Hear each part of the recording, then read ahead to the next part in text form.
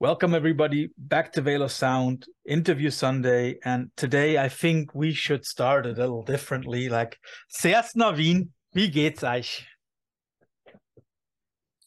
Super. So to clue it up, I'm very, very happy to have a band from Vienna, from not right around the corner, but Germany speaking right around the corner here on our show, Phal Angst. Thanks for being on the show, Julia, Philip. Thanks for being in.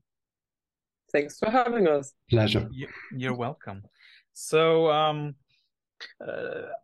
very happy to know that at least one person can answer the question that I always start with. What is the kind of band merch that you're wearing today? What kind of band merch we're wearing today? Well, I'm wearing, as you can see, I'm going to stand up a little bit. This is a tribute band to Joy Division. And they're a band from the southern USA, and I came across them via the internet. And I even ordered a t-shirt. I ordered a t-shirt and the vinyl because they're so amazing. They really get that Joy Division sound. Okay. Really well across. And as I saw that they're called, yeah, go on. Joy Division, yeah, but they wear fish masks. Okay. And they refer everything to fishing, so it's not it's an ideal of fishing, for instance, and stuff like that. So what I like very much about this, like, Joy Division, I mean, gods, yes, if you, of course, for me as a bass player, they are a great, I mean, Peter Hook and so on, not the nicest person on earth, but brilliant bass player. Yeah, and I like that humoristic take to a goth thing, kind of like of gods. So let's take it easy a little bit. Yeah, I'm also wearing no, it's the other way. A nice Neubauten. Yeah. I like that kind of childish humor very much. Yeah, and at the same time also very serious at times, right? Philip, any band merch that you are wearing? No, actually no band merch today, but merchandise for Tatooine. I stand up right now.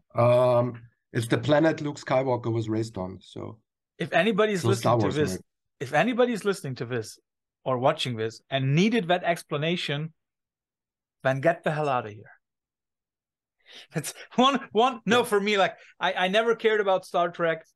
I also don't care about Star Wars 1 to 3 and 7 to 9 when it comes to storytelling. But if you don't know what Tatooine is, then you missed out on pop culture for the last 50 years and been living under a rock. I also always plug my stuff that I'm wearing, not our own merch, which we sometimes have, but a band from Switzerland called Ashtar, with my friend Nadine doing all of the guitar stuff and everything. Great black metal band. So if anybody wants to listen to that, check it out. I also always like to ask where I'm catching you right now, because I hope that you're not in any kind of rehearsal space, or even worse, at work. No, at home. Okay. Yep, definitely at home. And you both listen in this Vienna? Thing here so you don't see the mess. Well, that's why I always blur my background. Although today it's even watchable. My little, the one poster that I have in my office. Yeah, Godspeed. Love that. So, but you both live in Vienna? Yep. Yes. But two of our band members. Again, please, Julia. The two other band members, they live in Lower Austria, but they're within driving distance or commuting distance. So, but as Vienna is such a vast city, because it basically has not a lot of skyscrapers, do you live in within the city limits, or again like Neustadt or something like that? Neustadt is far away from here. Yeah. In good old central Vienna, we have, both of us were very blessed to live at the heart of the city, where you just have to, I don't know, walk a couple of meters and you're there wherever you want to be. Very, very cool places. I'm very blessed. Yeah, we'll come to the city of Vienna in a moment, because I think that in some way it reflects also on your sound. But for everybody who is not familiar with your band, which is a shame, because then you haven't been following Veil of Sound closely over the last few weeks, because we already had a review of a new record. Could both of you quickly say what you do in the band? Well, for me, it's easy. I'm the bass player. I also make visuals and videos, but I think Philip's part is much more important. No, I wouldn't say so. It's more diversified maybe because I sing, and I also I play the metallophone, and I also do additional electronics. I have a sample pad, and I play some kind of beats, and yeah, additional electronics. There is something that I would But you like also to. make you also make visuals. Yeah, sometimes I make visuals. Yeah. There is something, Philip, that I would like to jump right into. You said that you play the metallophone, the metallophone. Do I simply have to imagine it like a vibraphone, but with metal bars? Now, kind of a bit smaller. Mm-hmm. It's like a xylophone, Mm-hmm. but with metal bars. Okay. A vibraphone is pretty large, It is. It is. and the microphone that I use is quite small. Mm-hmm. It's like But 1 meter. but the way of creating sounds or getting sounds out of it is the same as with a xylophone, right? Yeah, yeah, yeah. Just with metal bars. Mm-hmm. Now, you've already mentioned the other two people in the band, Dion and Alfred. But it seems to me, and I also looked it up, that sometimes you refer to yourself as a kind of collective. Is that right? I would say so. Yeah, one could say so. I think it comes from maybe our political background, that we like to do stuff collectively, and our decisions are based on a consensus principle. So everybody has to agree. If one person in the band says no, I won't do this, then we don't do it. Okay, so it's not even democratic, it's total consensus. No. Does that Yeah. sometimes hinder your way of going about things, be it writing, be it performing? Does it make it harder for you?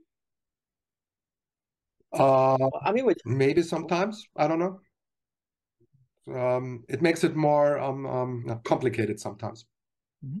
Julia, you wanted to say something? Well, I think, I mean, we're four people with a very similar view of the world. So, yes, of course, there are sometimes discussions, but I think discussions are very important. And it's so we usually find an agreement, so it's not like, no, I don't want to do that. No questions asked. Okay. So okay, and why do we want to do that? Is there perhaps something that we could change about it, so it would be okay with you? So we try to find a solution.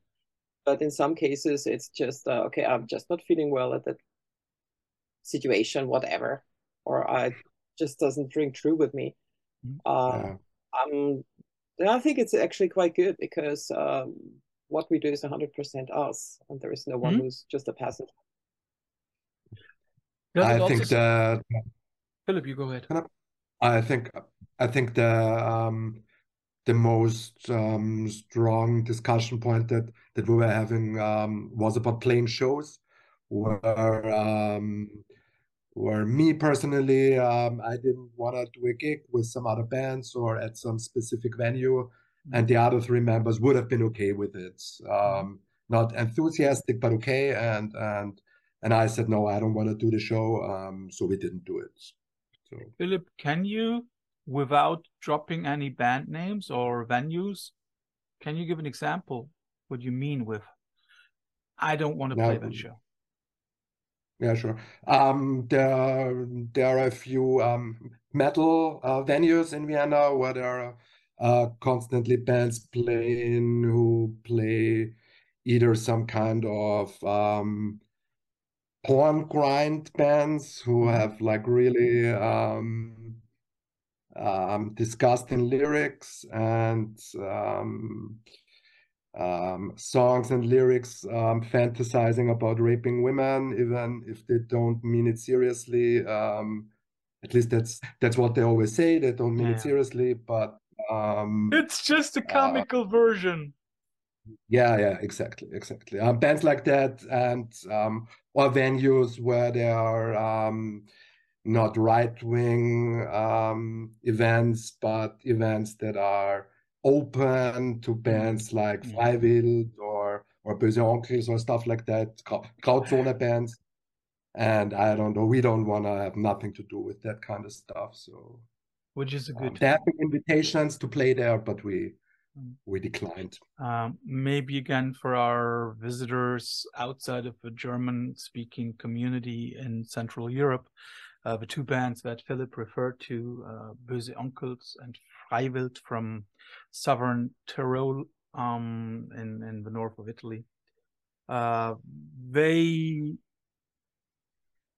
have strong roots in the right-wing or fascist music scene in Germany. And if anybody out there wants to now criticize me for saying so, fuck you.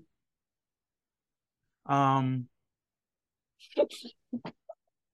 I can only totally support Philip saying I don't want to share a stage with those people or play in a venue where those guys are also allowed to play.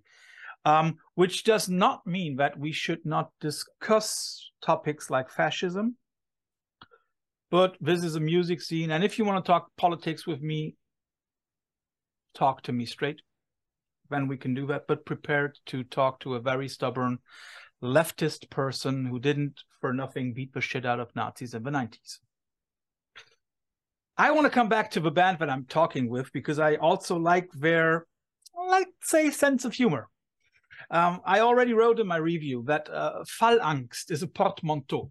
It's a combination of words which function very nicely and on different levels. So first of all, I have to know, Phal Angst.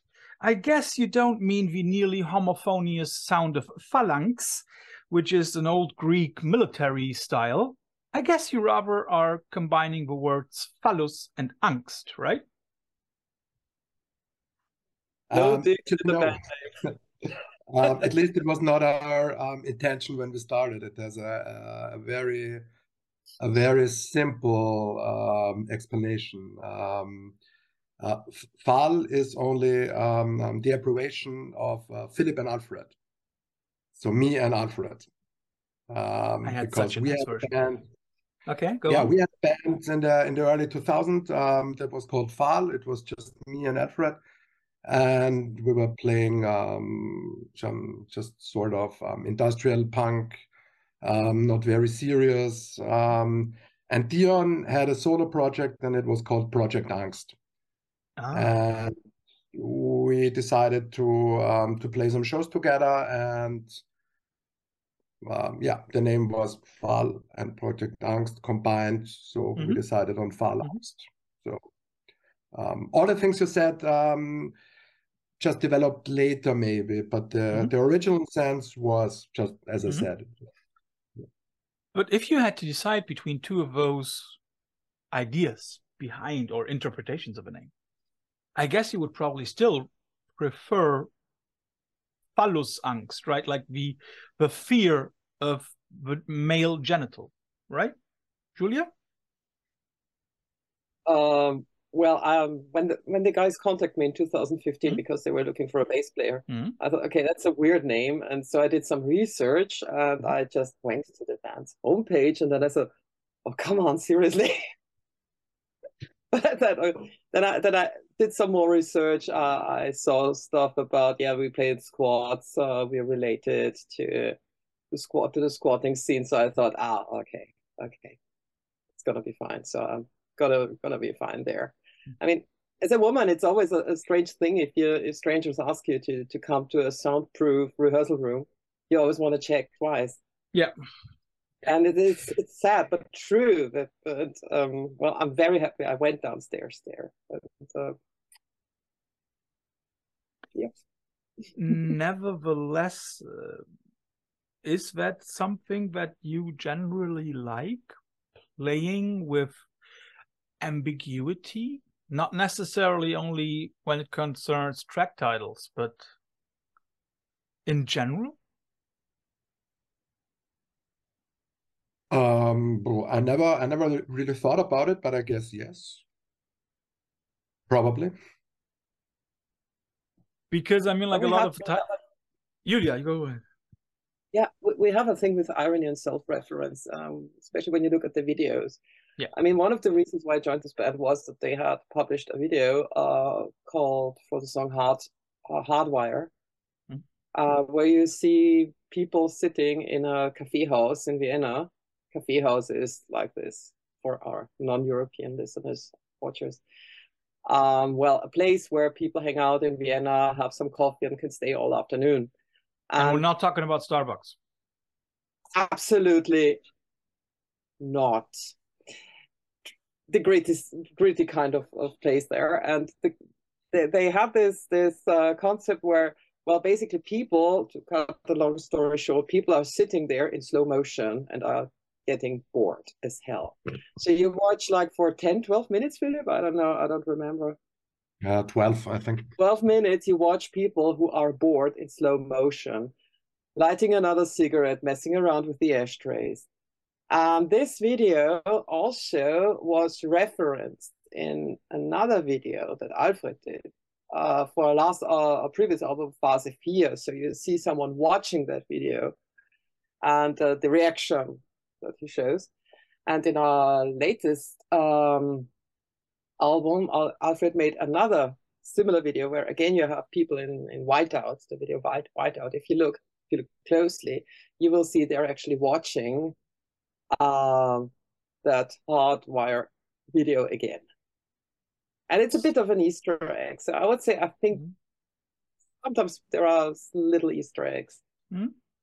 Which is, of course, very, very nice for people who have been following your band, you know, to see that, okay, this is not an overarching concept, but, you know, they show us that, or the band shows us, that they know about the hardcore fans who, like, okay, who are looking for stuff like that, right?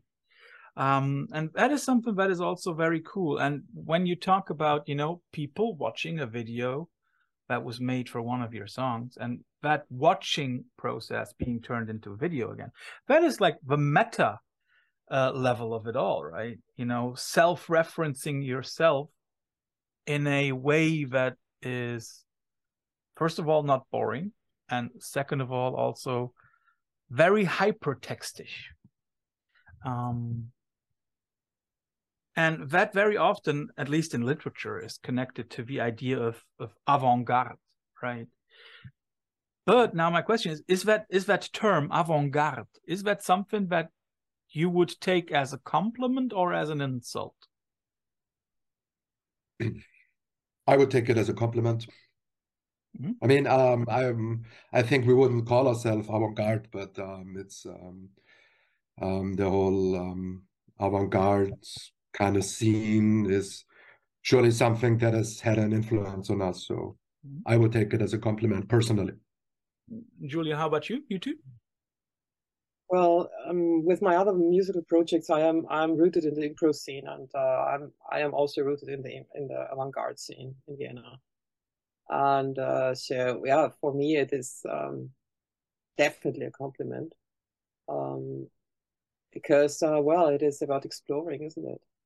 Definitely. And avant-garde are the people who, well, scout the way. That is something that I wanted to. That's the direct translation. Yeah. So yeah. The front fighters. Yeah, I definitely see it as a compliment.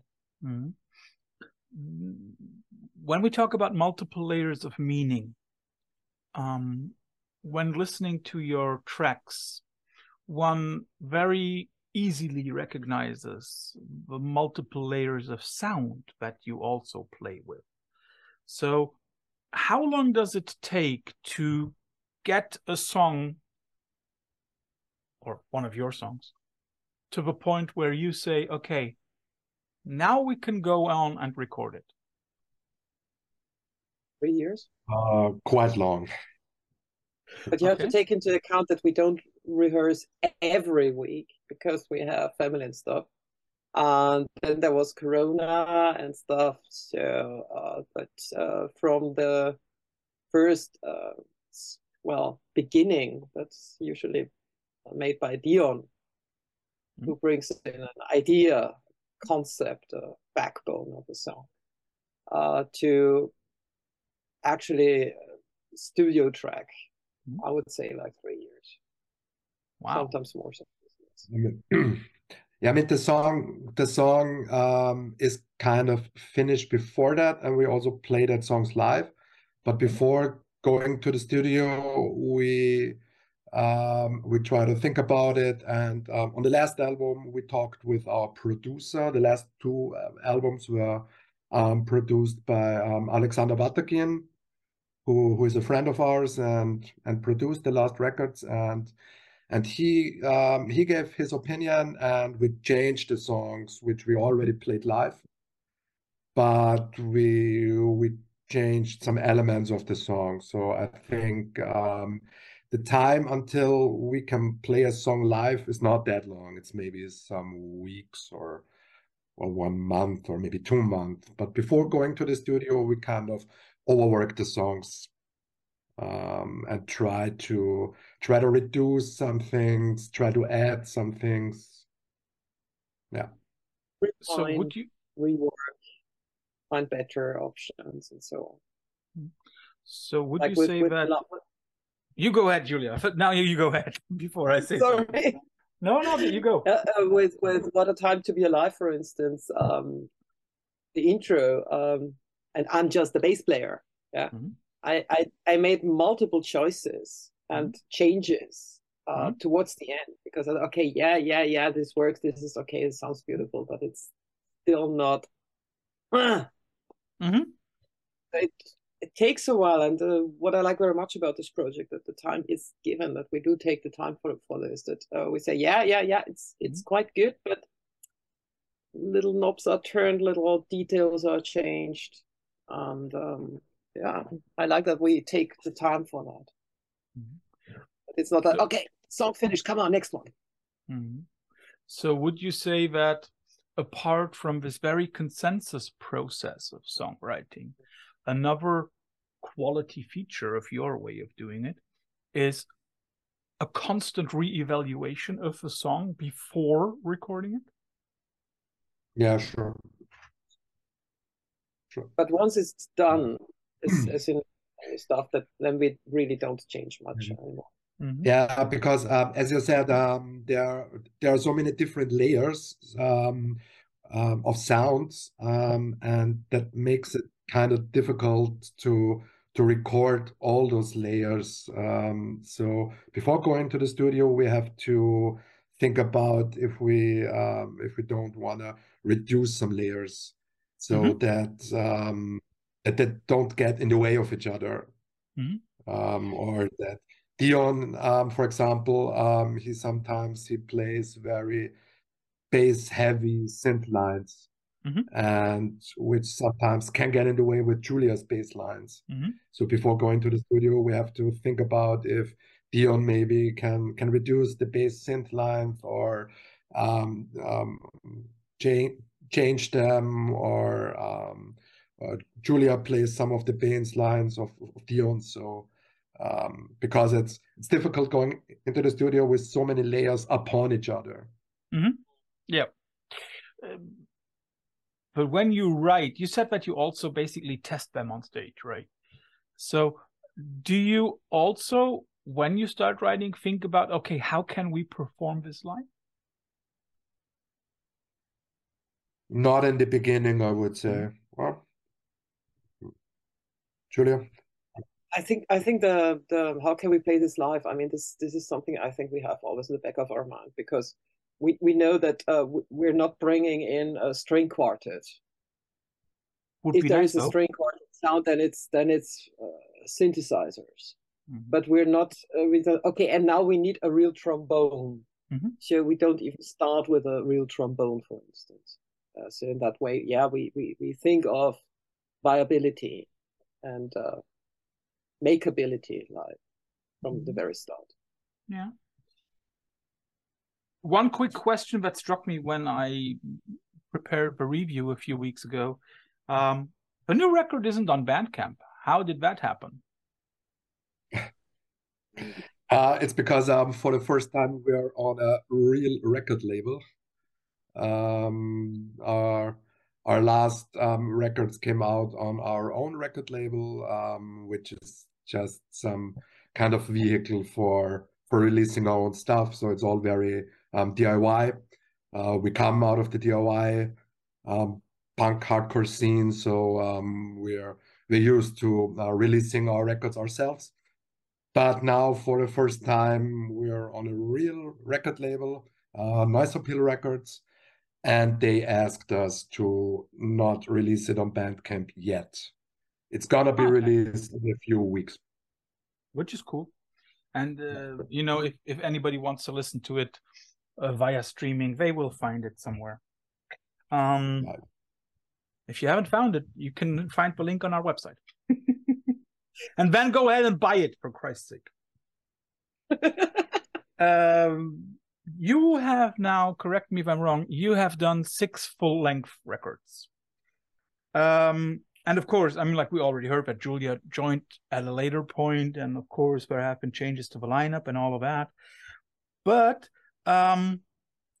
have you recognized any changes in the way of sound or in the way of producing and writing over the last couple of years when you have been in this lineup or also before? Yeah, it's 5 full-length albums. Oh, then I miscalculated. Sorry, I'm an English teacher. I don't do maths. No.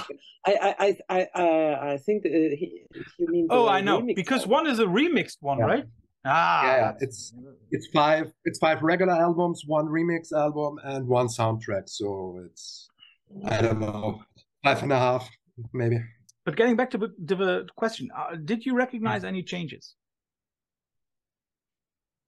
Since Julia is in the lineup, in general?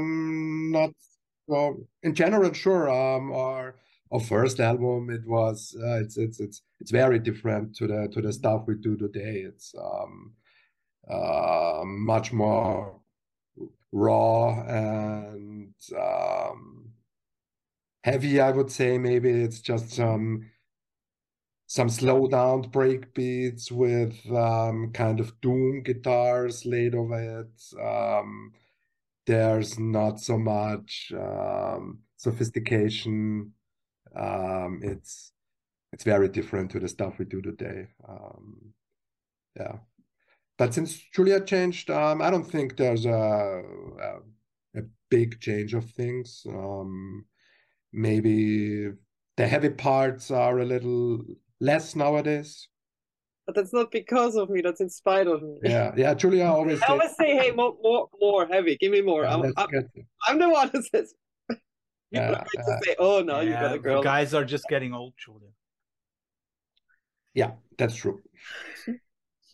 I said that I want to talk about Vienna because my wife's relatives are partially in Vienna,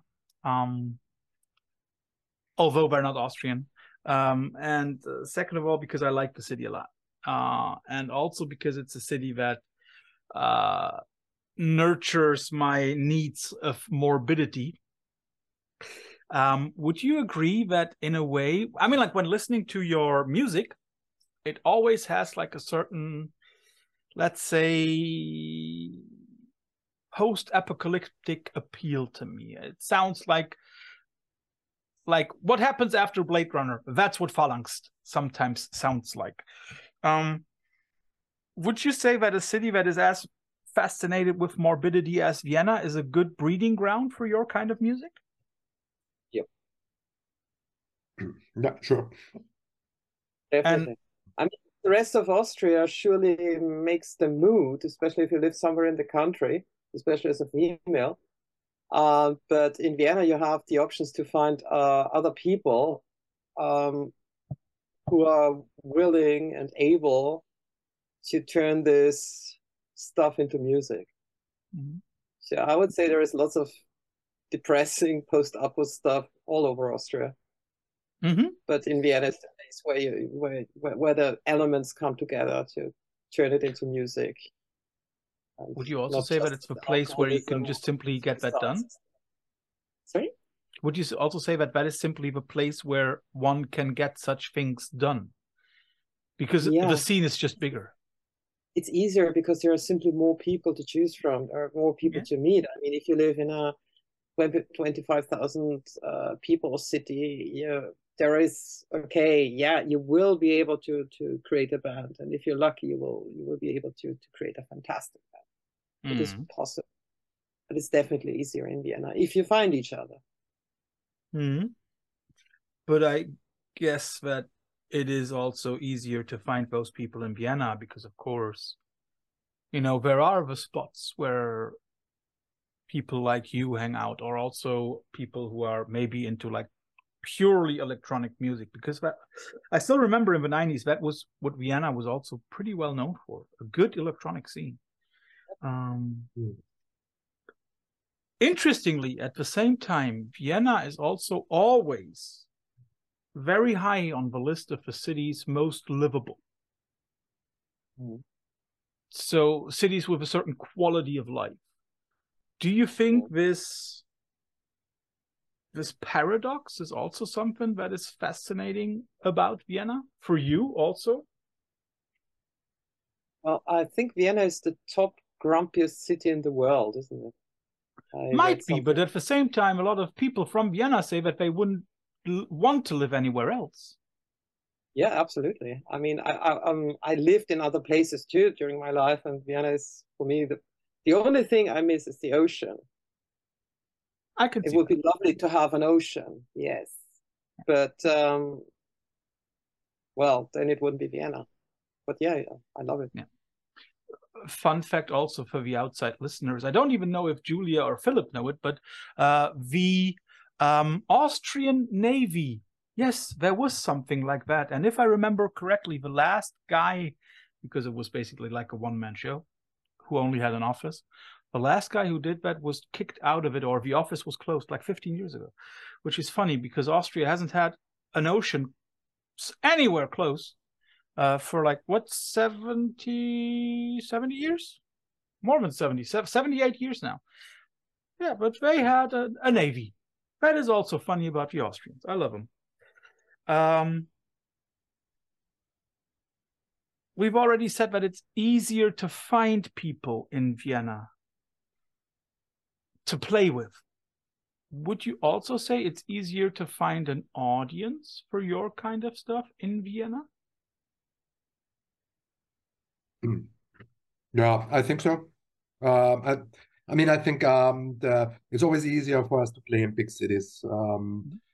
Be it Berlin is also a very good city to us. Yeah. Linz, which is the third biggest city in Austria, is also always a very good place to us. So I think we're a band that works better in a large city. If we play somewhere in the countryside, it's always difficult. And in Vienna, we have a very good audience. Yeah. Would you say that it's also even easier and better for you if you play in cities which have like a leftist punk scene? Yeah, sure. Or some kind of established underground scene, be it punk hardcore, be it I don't know, goth, something like that. It's definitely easier for us. So then, does Munich work? No, not really, unfortunately. I thought so.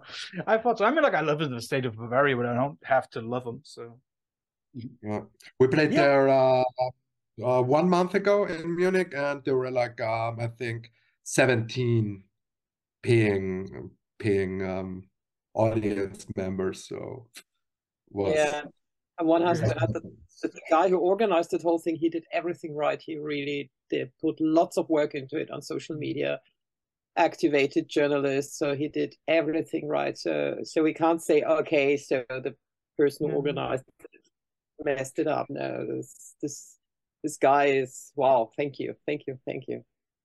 But it's just actually we just talked about it. Yeah, we just talked about it at our last rehearsal that Munich is.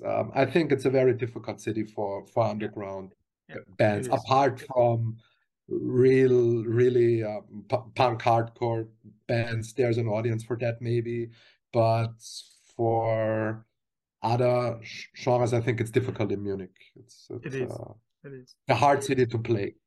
Oh. But at the same time, I mean, like we've been talking about like the contrast between bigger cities and you know, urban versus rural, Austrian versus Germany or whatever. At the same time, you're also a band that's working very well on a global scene because you have had remixes done by none other than, and now I have to read them off because there were 4 of them and they were really, really great. So you have Lustmord and Jarbo on doing remixes on the new album. And on the album before that, you have Will Brooks and Justin K. Broderick. So first of all, congratulations on getting those 4 people. How did those things happen? How did you get those people to do the remixes for you? We just asked them. It's that easy. Apart from Will Brooks, he was a friend with a friend of ours who unfortunately passed away.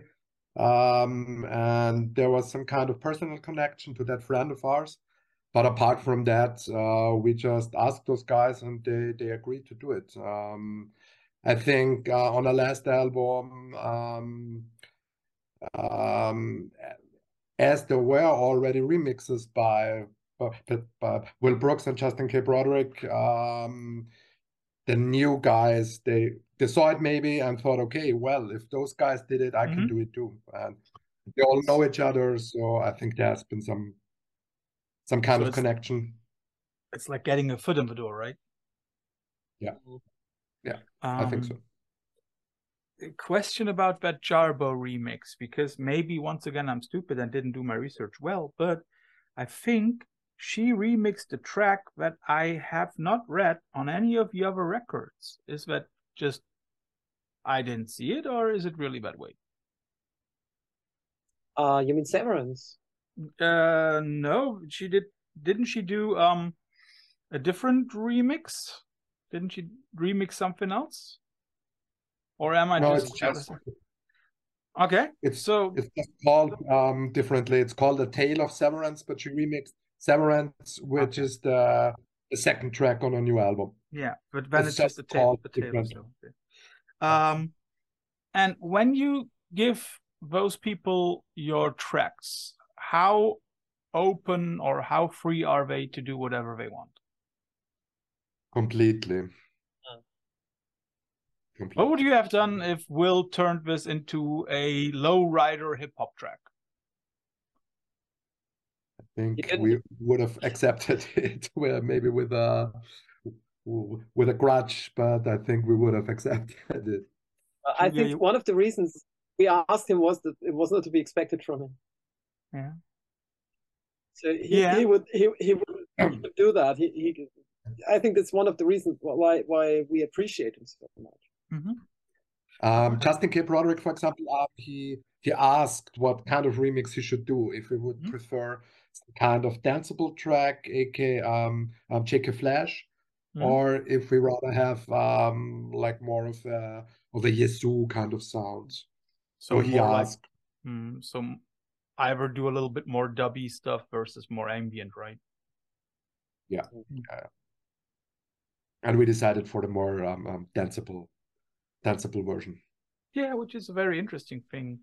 I liked that because when I first saw that he did a remix, I thought like, okay, now we're gonna get some good ambient remix, and then I listened to it and I was very positively surprised. I like that.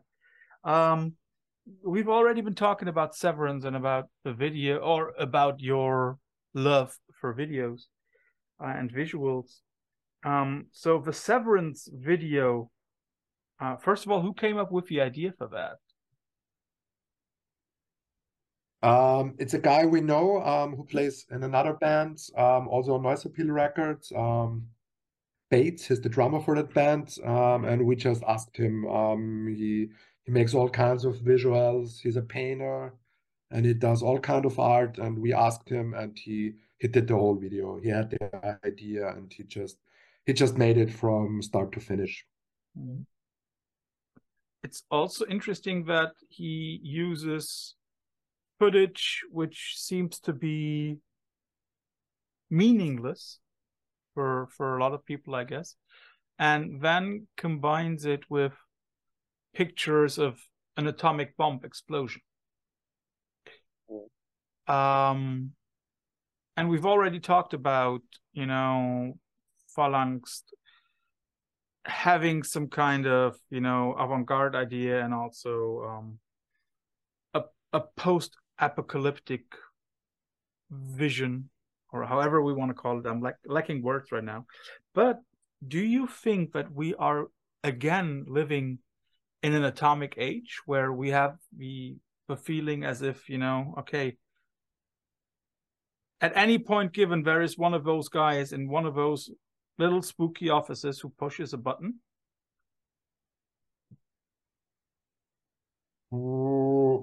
Personally, I don't have that feeling, Okay. and I think I'm not sure if you can compare it right now with the Cold Wars in the 80s. I don't know, Julia. Well, I think I mean basically I'm a bit older. I'm 51, and I grew up kind of with the Cold War and stuff, and with rather pessimistic view to the whole thing.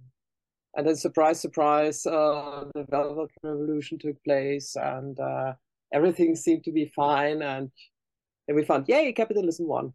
Oh, hooray, not. And even if it did, it wouldn't yeah, have been the best out of it. Sorry?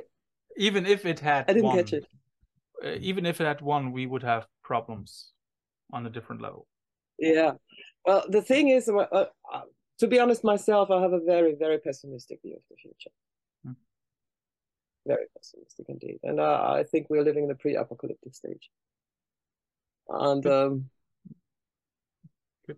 sometimes I have the impression that, well, it's our cultural lifestyle. It's a chicken, basically, the head is already cut off, but it's still... We're still running around, right? Especially with global warming, with all those crises. Mm-hmm. But disclaimer, I'm a goth. Pessimistic by nature. Well, that's how goth scene found me. Yeah. It's not the other way around. Last question. Yeah. Last question before we come to our infamous quickfire round. Do you use Phalanx as a running commentary on the present, or do you use Phalanx as a vehicle for a certain vision that is not rooted in a certain time setting? Both. Yeah, I would also say both. Yeah. Okay. Does that then depend on the track? Yeah, there are some tracks with which are comments on the current situation, but there are also tracks which just deal with a very general mood or some kind of feeling which doesn't have a certain message or meaning. Maybe it's just about a feeling or a mood. But there are also songs which deal with I don't know, capitalism or state of society as a whole. So I would also say both. Yeah, and there was this song that we made for this sampler. Remember the one Resign Step Down? Yeah. Yeah, and that was basically something that you could shout during a rally. I mean, it was basically the stuff that you would shout. Like it was, we had a not so nice government, and when did we have the last nice government, Philip? Do you remember? I don't know if we did ever. point. Well, but we had when you joined the especially... European Union, right? Beginning very early 2000s. Yeah. The 90s were quite okay-ish, but I think since the 2000s, I remember the first black and blue government, and I had just given birth to a baby, and I'm sorry, kid. Yeah. Yep. So we always end our interviews with our quickfire round. You get two alternatives, have to choose one of them, and maybe if you want to give a short explanation why. Let's start off with something easy. Skinny Puppy versus Nizarep. Julia, you have to say. I'm not a fan of either. So. It's a tough one, actually. I mean, Skinny Puppy is, of course, brilliant. And Nizarep is also... Well, I would say Skinny Puppy, because I actually have a ringtone that I created myself. So yeah, Skinny Puppy it is. Neubauten versus Throbbing Gristle. For me, Neubauten. It's just a band that I'm more familiar with, and that's that had a bigger influence on me. Tough one again, but I have more Neubauten records than Throbbing Gristle ones, so let's be honest. Let's make it a little easier. Neurosis versus Earth. Ooh, that's a tough one. I know. I don't give you easy ones, by the way. Yeah. At the moment, I would say Earth, because after those revelations about Scott Kelly, I don't know if you heard about it, that I did. his wife and stuff like that. Neurosis has at the moment it has a bad kind of karma around it for Bad me personally. aftertaste. Yeah, they don't, and it's nothing that's rational, and they are not responsible for it. But I can't remove it right now because it's very sad what happened. And Neurosis was very, very, very influential on us. And Scott Kelly and our guitarist Alfred, he played a lot of solo shows with Scott Kelly. And to find out that he's such an asshole is it's very disappointing and sad. Before I pose another question related to that, Julia, who would you choose? Neubauten or Earth? Well, Earth. Sorry, Neurosis or Earth? Yeah, Earth. I'm more the Earth type, so it's more... Well, it's just more my cup of tea.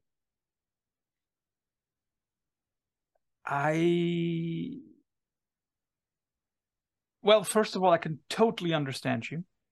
Second of all, I'm very, very happy to have done a long interview with Noah.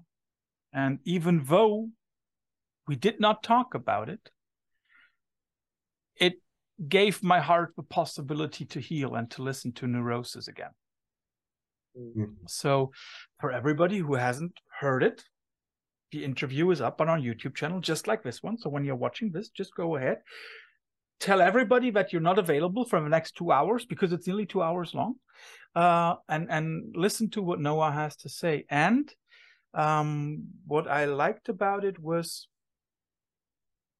that he, in a way, with his very calm nature, was able to, for me, was able to give me the chance of disassociating this band, what was also so important to me, from what he did.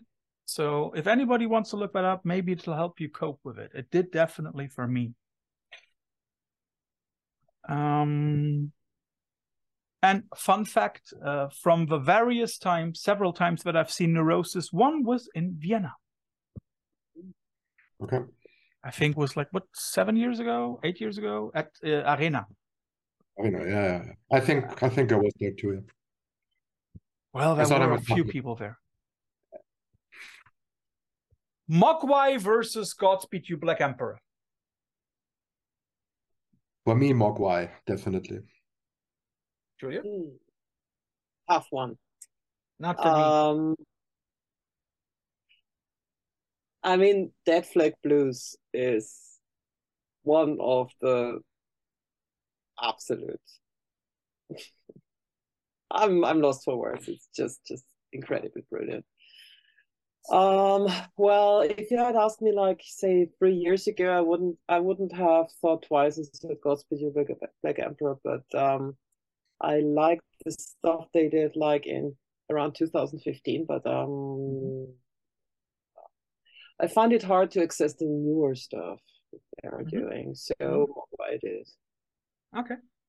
I also love Mogwai for their irony, which might be something that you like. I still remember Stewart having been asked on German TV, like, what is your aim in music? And his only reply in his wonderful accent was like, we want to be louder when men are war.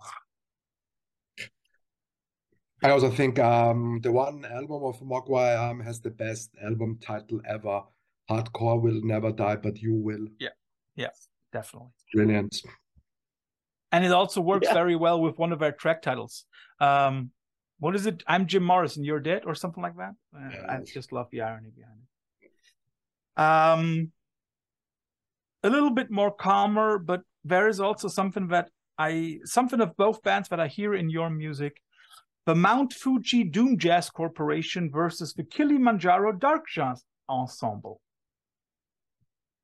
Do they exist, or are you making this up? I'm not making it up. I'm not. No. Fun fact, by the way, it's basically the same people. I just know a few tracks of Kilimanjaro, and I like them, so I just can opt for Kilimanjaro. And Julia, yes, they really exist, and they're really good. It's like doom jazz. Right? I admit defeat and ignorance. No, so don't worry. Yeah, there's so much stuff that I don't know. I guess, like, whatever. I'm just faking. You've been speaking about hardcore and punk background, and coming from that, of course, I also have to ask. I'll have two couples for you. We start off with Sick of It All versus Snapcase. Sick of It All, definitely. I never got into this kind of new school hardcore. Sick of It All is great, and they're still great live, although they exist for, I don't know, 30 years. No, wait, 1984. So it's 40? Nearly 40 years now. Yeah. Nah, Sick of It All is a great live band. Yeah, always been. Julia, your choice? To be honest, I know both of them too little because I do not have this hardcore punk background as much as the rest of that has. I'm very sure I already know Philip's answer to the next one, but nevertheless, Breach versus Refused. Refused. Also a tough one, but I would say Refused because of that great album, The Shape of Punk to Come. It was very, very influential. I'm not too much of a fan of Dennis, I think he's called, the singer, and his later stuff, and his all kind of demeanor. I don't like him, but this one Refused record was very, very influential. Definitely. So now something for the people in Vienna. You have to choose, and no matter if it should be vegan or not, Schnitzel versus Stelze. You have to answer, Julia. I'm vegetarian, so... I'm very sure you also get a good vegan schnitzel at Fügelmeyer's. Yeah, but it's not that tasty. So, Julia. Schnitzel, definitely. The Imperial-Torte or Sachertorte? Imperial, much better. Sachertorte is for tourists. Actually, I don't really know what Imperial Torte is. I just know Sachertorte. So, when you choose Sachertorte? Yeah, okay. Interestingly, for my wife and me, it would be the same. I would always say Sachertorte, but also only because I know that mine is better than the one at Sacher. And my wife would always say Imperial. So, for all those who want to go to Vienna, now you have a few reasons to go. You can either try Schnitzel or Imperial Torte, same day. Maybe you should go for a longer walk after eating both on the same day. But even more important, you have maybe a chance to see Phal Angst live after you have listened to the record, bought the record, fallen in love with it, and want to see the guys and the lady on stage. Julia and Philip, thanks for being on the show. And now is your chance for any final last words. Thank you for having us. Yeah. Thank you. It was a pleasure talking to you. Yeah, it was a very interesting conversation. Remember what interesting means, right? I didn't mean it this way. I know. That would be interesting. He didn't put it in quotes, so he's saying. Yeah. So I say quote and unquote. This was a very pleasurable talk for me as well. Thanks for being on the show. Okay. Bye-bye. See you. Bye-bye. Yeah.